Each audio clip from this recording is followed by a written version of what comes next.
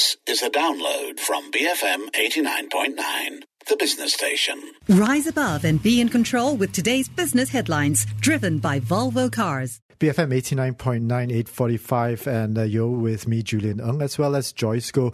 Joyce, this PTPTN repayment scheme is very emotional, striking a very emotional chord. We have a lot of tweets coming in. Yeah, so we have one coming on from Leon Wales, who says that, the issue is not about borrowers not paying back. It's the new scheme and mechanism. It's high, and the focus is on good paymasters and the ones who pay religiously on a monthly basis. So yeah, I guess it's true, it's like you're paying your fine as well. Sometimes, when you pay your fine, if you wait, you don't pay your fine, sometimes they give you a discount. So some people say that, exactly. And we also have another one from Curious City, who tweeted in and saying that PTPTN loaners are forced to borrow because they are denied placements in local public universities. So that makes a lot of sense as well.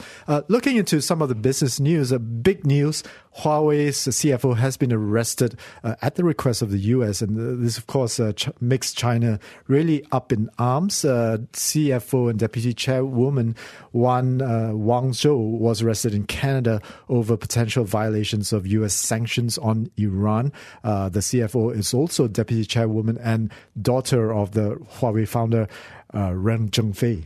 That's right. So Ming Wanzhou was arrested on December 1st, but the news only came out yesterday. And the U.S. Department of Justice in April opened an investigation into whether Huawei sold gear to Iran despite sanctions on exports to the region.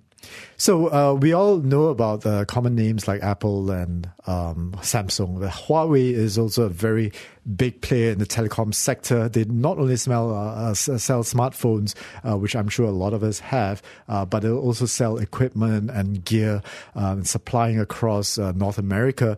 It's a huge company. They made about 87 billion in sales in 2017. This compares well with Google's 100 billion, as well as Apple's 230 billion.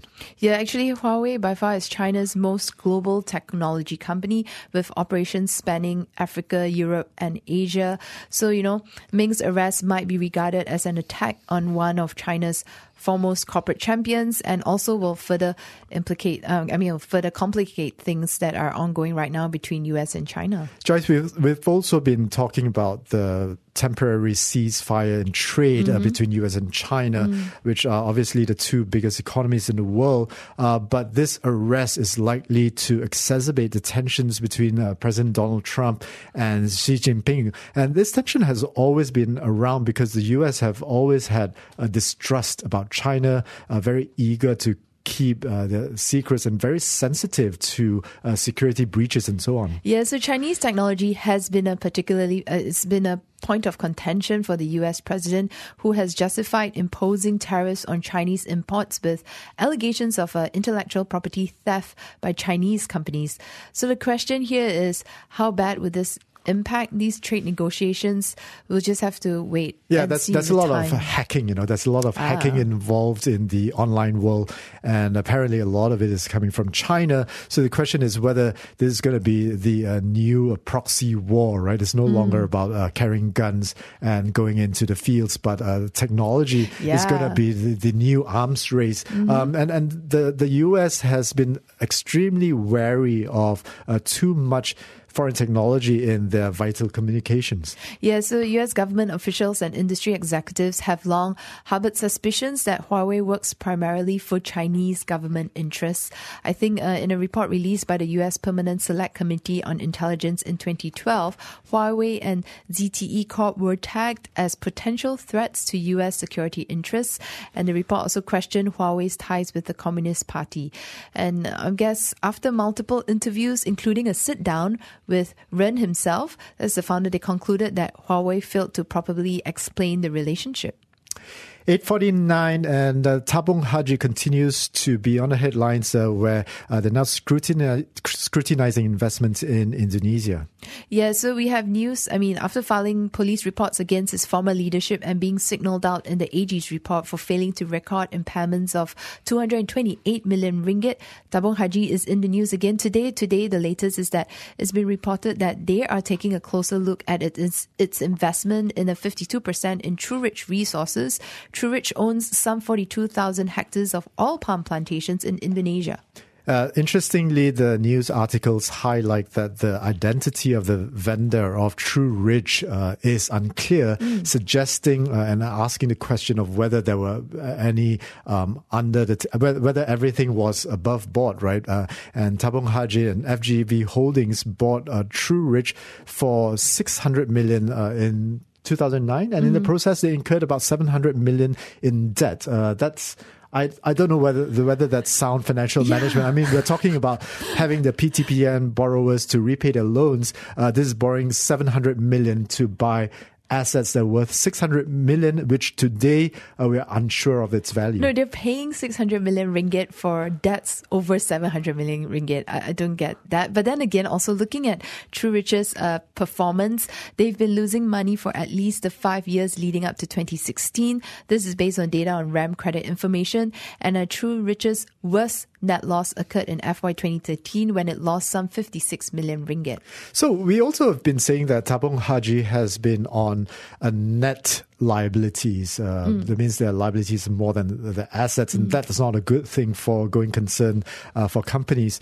And the law prevents them from paying out dividends if that situation arises. Looking at the past few years of Tabung Haji dividends, 4.5% in 2017, around 4 to 5% in the last few years, but in the earlier years, in 2013, 2014, they were paying around 6% and above dividends.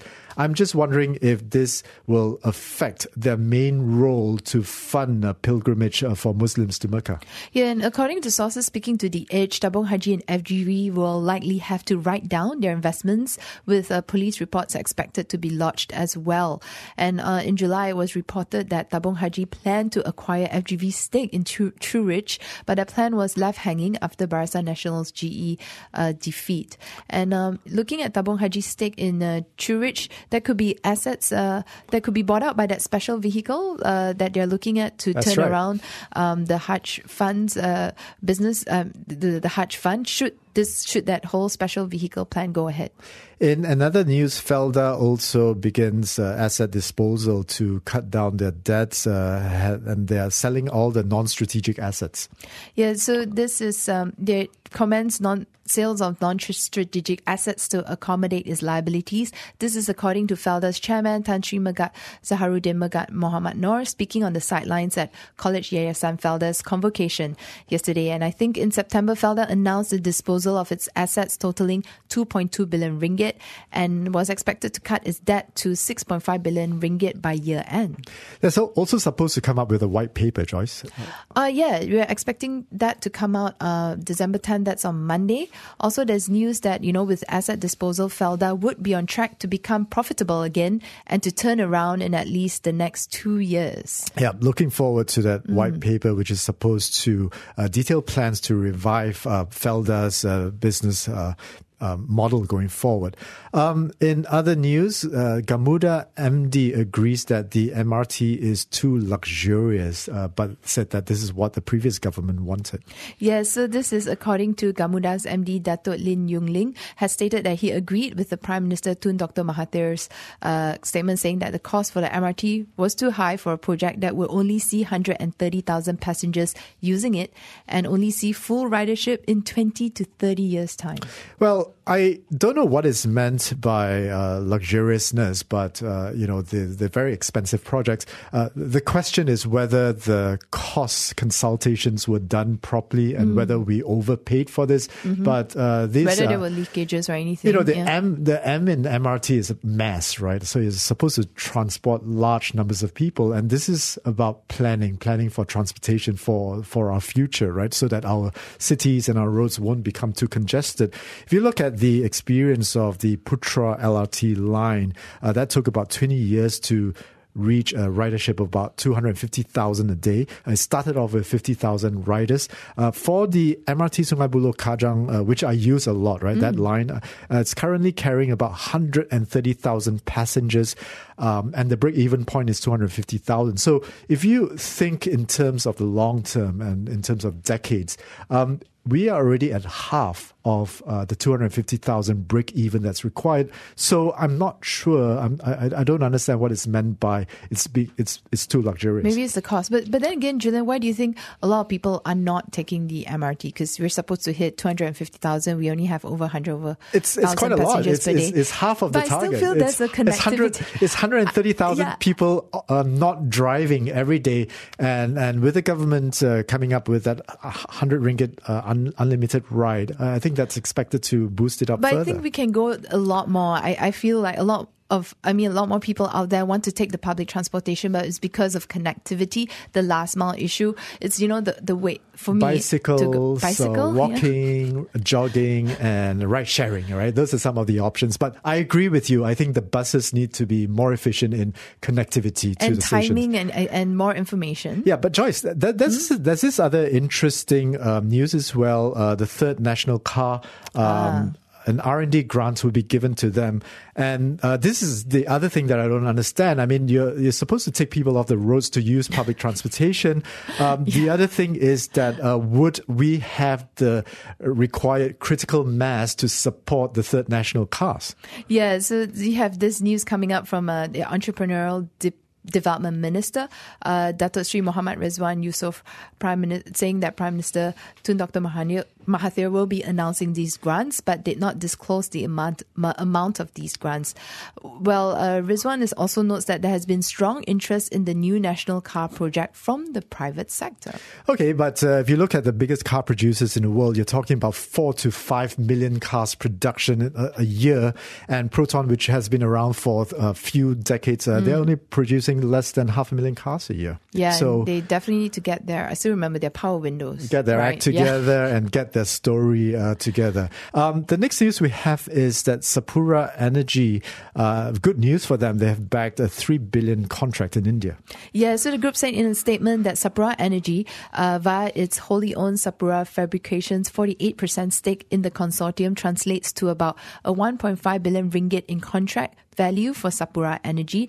This is the latest contract that they've bagged. And apart from Sapura Fabrications, the consortium is made out of Afcon's infrastructure, the construction arm of Indian Engineering, and also another construction conglomerate. This is actually for the so-called EPCIC works, which stands for Engineering, Procurement, Installation and Commissioning. And this is for a central processing platform and living quarters for a block located offshore to what's called the Godavari Delta on the east coast of India. So very good news in a time of very volatile oil prices. In fact, oil prices have been very volatile over the past few years. And also because Sapura Energy has been booking losses, so whether or not this new contract will help turn around their earnings would be something to watch out for, because Sapura Energy had narrowed its net loss by over 88% in the third quarter. This was led by a higher top line and a net foreign exchange gain of about 56 million ringgit. So they booked in a net loss of about 31 million ringgit in the recent quarter. And Sapura Energy, commenting on the prospects, said that the oil and gas industry's rising capital spending and resurgence in activities are expected to fuel the group's growth moving forward. Of course, we look forward to what the OPEC meeting would say, and of course Donald Trump's response in regards to output cut in the oil industry. We'll be coming up with the happenings at the stock market after the 9 a.m. news, BFM 89.9. Keeping you on track for peak business performance with the new Volvo XC40, the expression of innovation. Volvo, made by Sweden. Thank you for listening to this podcast. To find more great interviews, go to bfm.my or find us on iTunes. BFM 89.9, the business station.